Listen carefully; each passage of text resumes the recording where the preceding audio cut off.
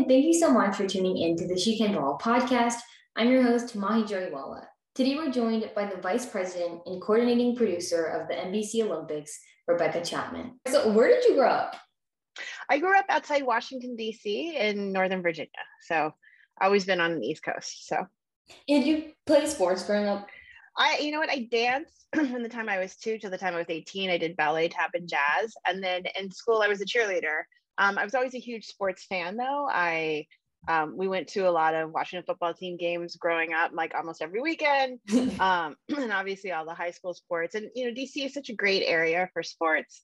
We would go watch Georgetown basketball, Maryland basketball. So had a lot of great opportunities to see some pretty impressive performances. And this is just a fun fact.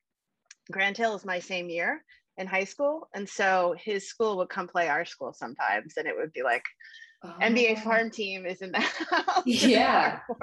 Our poor team. So what did you study at Princeton, and how do you think that influenced the path of your career? I firmly believe that when you go to college, you should study what interests you.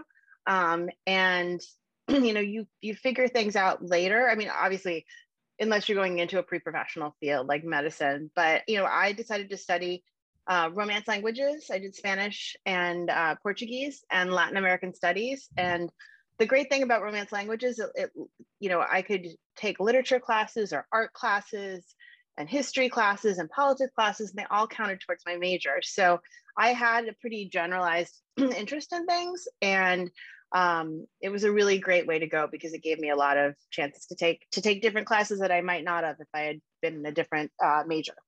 What were some of the courses that you enjoyed? One of the classes that really stuck with me was a history of the intellectual. There was a professor, Arcadia Diaz-Quinones, who we had a small precept that was maybe 10 people in the seminar. And he would bring in speakers every week and we would read such interesting things and discuss them. And I remember Cornel West came and talked about Gramsci to us. And it was just an exposure to all these writers that I probably never would have been exposed to or read. And I thought that class was great. John Wilmerding taught a 20th century American art class that was amazing. None of these are related to my major, but they were really, really great classes. I took a Latin American history class that was fantastic, Latin American politics class that was great. And it was just a really interesting region, especially, in the 90s when NAFTA was getting passed. So a lot of interesting politics in that region that were happening. So, but I sincerely believe study what you like, and then, you'll figure out what you want to do on the other side. How did media kind of integrate itself in there? Well, I think because I was such a sports fan, I wanted to give it a try. I wanted to work in sports somehow. I didn't think I wanted to be an agent because I didn't really want to go to law school, but I knew I wanted to be part of sports. So what I did was I did everything backwards, and I interned after I left college. So I came home. I was lucky enough to live at home, and I got an internship at the NBC affiliate in Washington, D.C., WRC. And I worked for a man named George Michael, who had a syndicated sports show that aired every Sunday night across the country. It was kind of Sports Center before Sports Center. And he did the local sports and news. So I interned there for about 3 or 4 months after I graduated, and then they hired me as a PA. And I started working, and I made a deal with myself that I'll do this for a year or two. And then if it doesn't work out, I'll choose a different field. Maybe I'll go back to school, and, maybe I'll go to law school. Maybe I'll, go into banking, something like that. But it's, I got the bug. Live TV is really fun. And then so I started in 94, and they hired me that fall. And then about 3.5 years later, NBC got the rights to the next few Olympic Games. And so they started an Olympic unit. And I've always wanted to live in New York, and I always loved the Olympics, and it just seemed like the perfect opportunity. So I applied, and I was lucky enough to get a job within that Olympic unit. And that's where I've been ever since, 98. What were some of the things that you were doing once you got there? What made you think I really like this stuff? Well, when I tell you what I was doing, you're gonna be like, why did you say you like that job? I mean, I was mostly logging games, and trying to help pick out highlights, but it was a thrill the first time you get to go in an edit room and they're like, cut highlights from this basketball game. You're like, okay, Yeah. what were the most important parts of this game? I've got to figure this out. Like, what story do I want to tell?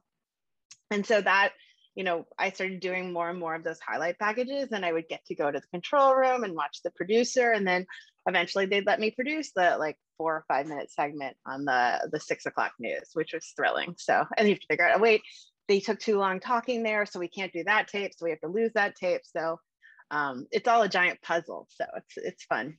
Yeah, no, that sounds great. I mean, when you say PA, like that's like, oh, you run and get coffee, not edit and stuff. Right. That's Well, definitely. I think because that's a good thing about local news. Like, you have a lot more opportunities to do so many different things because they don't have as big a staff. So, And like as a producer, like what would a producer of like a live game do? So, a producer and director work, together, and the director is the person that's like cutting the cameras and working with the TD, like to show what you're seeing.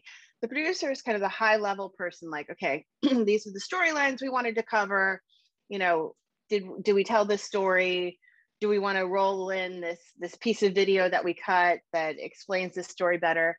You're talking to the talent, they might be talking to you and saying, like, I want to tell this story here. So then you work with the director to get the right shots on the air. But the producer is kind of like the overarching like storyteller, keeping the train on the tracks person. So when you're in the truck, it's actually good when you work your way up through a truck, because you work so many different jobs and you learn to have a lot of different voices in your head.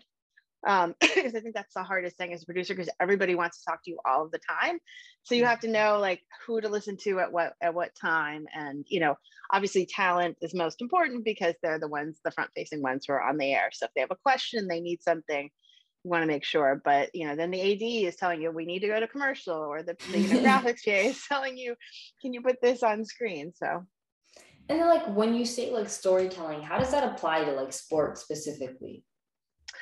I mean, like the Olympics is the best example of it, because, a lot of these athletes that become Olympic stars, you've never heard of. It's not Tom Brady that you've watched play a million times. It's, I'm trying to think of, Raven from the shot putter from the Olympics this summer, where, she had the crazy hair and the crazy masks, and, they told some interesting stories about her, and she became this breakout star. And I doubt anyone had watched shot put, much before that. So it's people, Americans naturally care about the US team, but, telling stories, telling the background of these athletes is so important, because it gives you that much more rooting interest and you feel connected to them.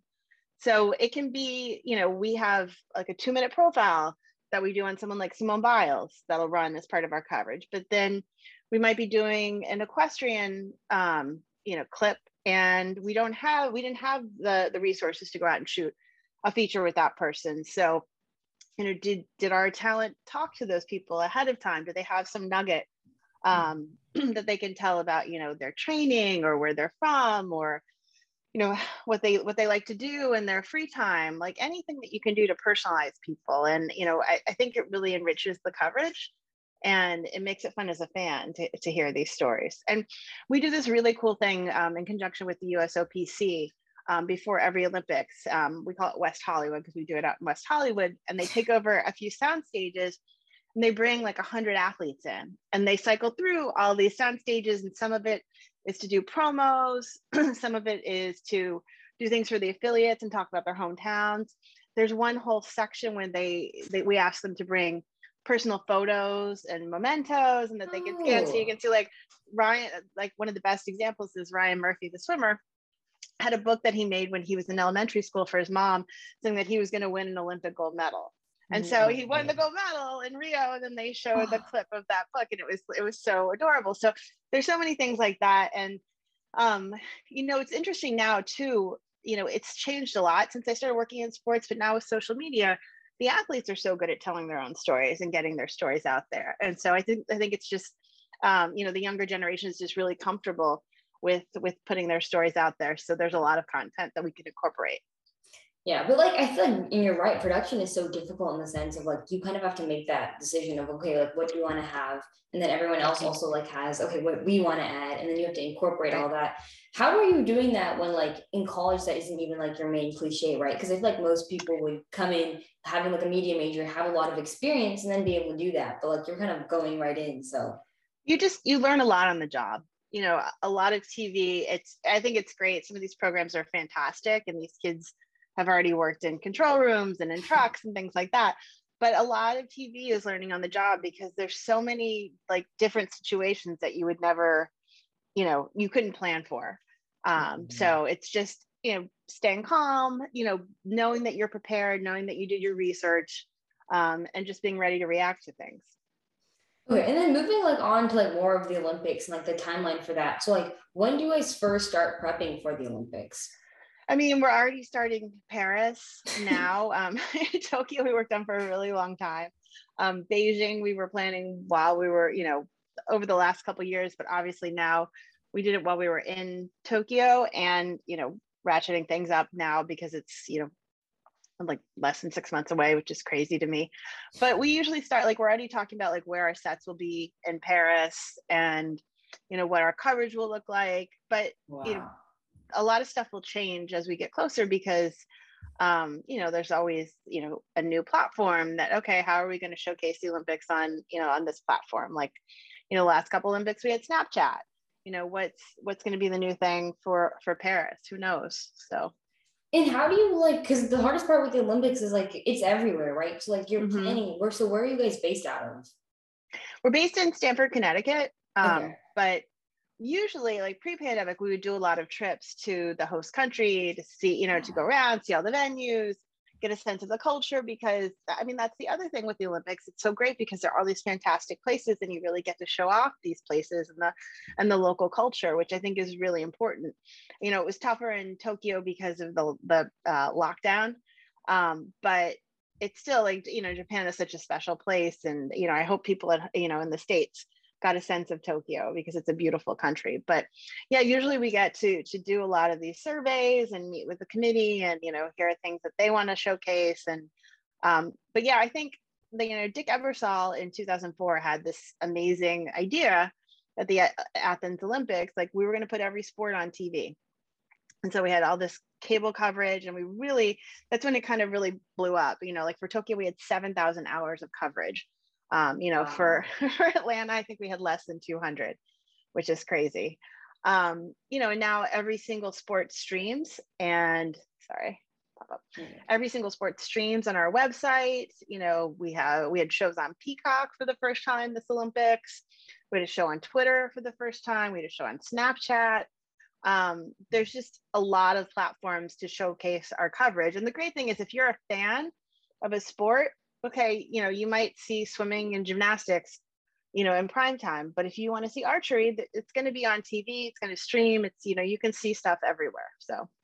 And like I know that like you guys did a lot of like different shows. Like I saw the Peacock one and things like that. Mm-hmm. Like how did that work? Because you guys were like doing it through different channels, I guess. Yeah, we have different, we just have different control rooms, different studios. We had studios and control rooms in Japan. We had studios and control rooms in Stanford. And, we had to spread out our coverage too because of COVID. So we had people, at Telemundo Center in Miami and at 30 Rock. And so it was probably the most challenging games because we had people in so many different locations, and you have to keep everybody, united and keep talking, making sure we're all on the same page about our coverage because you want that continuity. But it's pretty amazing how much the Olympics have grown in such a short time. So. No, for sure. I think everybody had that on, especially this year. And that was playing the whole time during my house. That's awesome. Were you in Tokyo like during the? I was. Okay. So during that I was in Tokyo for about 6 weeks. Mm-hmm. Wow. And like, I don't know, how do you plan for things when you're not there? Like, how can you work from Stanford and get stuff done? That's crazy. It's, what, I think the pandemic has shown us how, how to stay connected. And our engineers are brilliant, and they figured out early on in the pandemic, like how we could keep covering things and covering sports. And, we had talent at home calling, figure skating or, and if you're a viewer at home, you wouldn't even notice. Like it seemed the same, and it was great. I know all the networks ended up doing that, but I was so amazed that they figured out so quickly how to do that. Like, it's incredible, because before it was always like, okay, you can only cover this football game if everybody's on site. And, and I think the challenge going forward is just like what you were saying, is trying to stay connected, trying to make sure everybody is working towards the same thing. But I think we're getting more and more used to it. Yeah. And then with Tokyo, because of given the circumstances and with COVID, like what did it really impair the whole preparation process? Because like, did you guys find out later that it was going to happen? It didn't impair the process. I think the hardest part was waiting in 2020 to find out what was going to happen, if they were going to, be able to do the Olympics, if they were going to postpone it. But once it was postponed, it was just like, okay, now we just have a little more time to plan and prep and, go through everything. But, they did an exceptional job. It really was a great games. And it's pretty amazing to think that they had people come from all those different countries, and, they pulled something off so amazing. Yeah, I think that was incredible. Like the fact that it was really great. And I think it was really great for people to watch that from their homes during COVID, because it's like, what else were we supposed to be watching, Right, totally. I know, it's like, I'm going to watch every Olympic. Yeah. What was your favorite sport during the games? I liked swimming. I liked skateboarding a lot. Oh, it's cool, right? Yeah, I kind of just watched whatever was on, because it was I think the coolest part is like, I normally only watch basketball. Like, normally speaking, like that's all I watch. But like, you come down and you see whatever sports are going on, and these are the best athletes of their kind. And I think that also kind of eliminates the whole women versus men, because I'd be watching sports and like, I feel like I didn't really even realize like what gender I was watching, because they're so talented. Like, it doesn't even matter. Yeah. And the cool thing is the US women, I think it's up to the last 3 summer games, have won more medals than the US men. So but yeah, I think that's the beauty of the Olympics. And I think it's, there's a lot of, gender equity in the games. And it's just like, yeah, you're right. These people are just really impressive. And I think it's amazing that they've all dedicated their lives to their sport. Like, it's so important to them. And like, how much they've sacrificed. And I think one of my favorite moments is, unfortunately it didn't happen for Tokyo, but, when the athletes march into opening ceremony with their country, and they get to wear the outfit and, be behind their flag, and they're so proud. And for so many of them, like, that's their Olympic moment, because they're going to lose in a heat tomorrow, and then it's going to be over. But they've worked so hard to get there. And they have so much national pride. I just think it's one of those like really pure moments in the world where you're like, oh, wow, that's cool. So yeah, no, it's truly incredible. But like, whenever you are like in the midst of like the Olympics, like, what does a day in your life look like? Well, my days, the Olympics were tough. My days would start around 7 a.m. And I would get up, get dressed, go to the IBC to work, and I would check in with all the different locations, make sure everything was going okay, check in on guests and producers and things like that. And then, really just work. These games, I didn't go home until about 12:30 at night each night. So it was a pretty long day. But I was in charge of all the Peacock content. So I wanted to stay through that. I was trying to be there for the Peacock morning show and stay through the Peacock evening show, which was Tokyo Live. It's actually on in the morning in the States with Matt and Akbar. But it was fun. You know what? We had a lot of new people working these games and new talent, and they were so excited to be part of it that I fed off that energy. Like, Matt and Akbar were just so excited to be at the Olympics and around people, and meeting all the athletes, that it was infectious. So it wasn't, it seems crazy to think like, wow, you slept like 3 hours a night, but it was, the Olympics are so special, and like, it's a finite time, so like you can do anything for a finite time. And like, even when like your specific role, right, like vice president and executive producer, like what does that specifically entail? So I'm involved in all the long-term planning for the games. So like I said, we're already talking about Paris. We're, going, full speed ahead with Beijing. I'm in charge of all the talent hiring.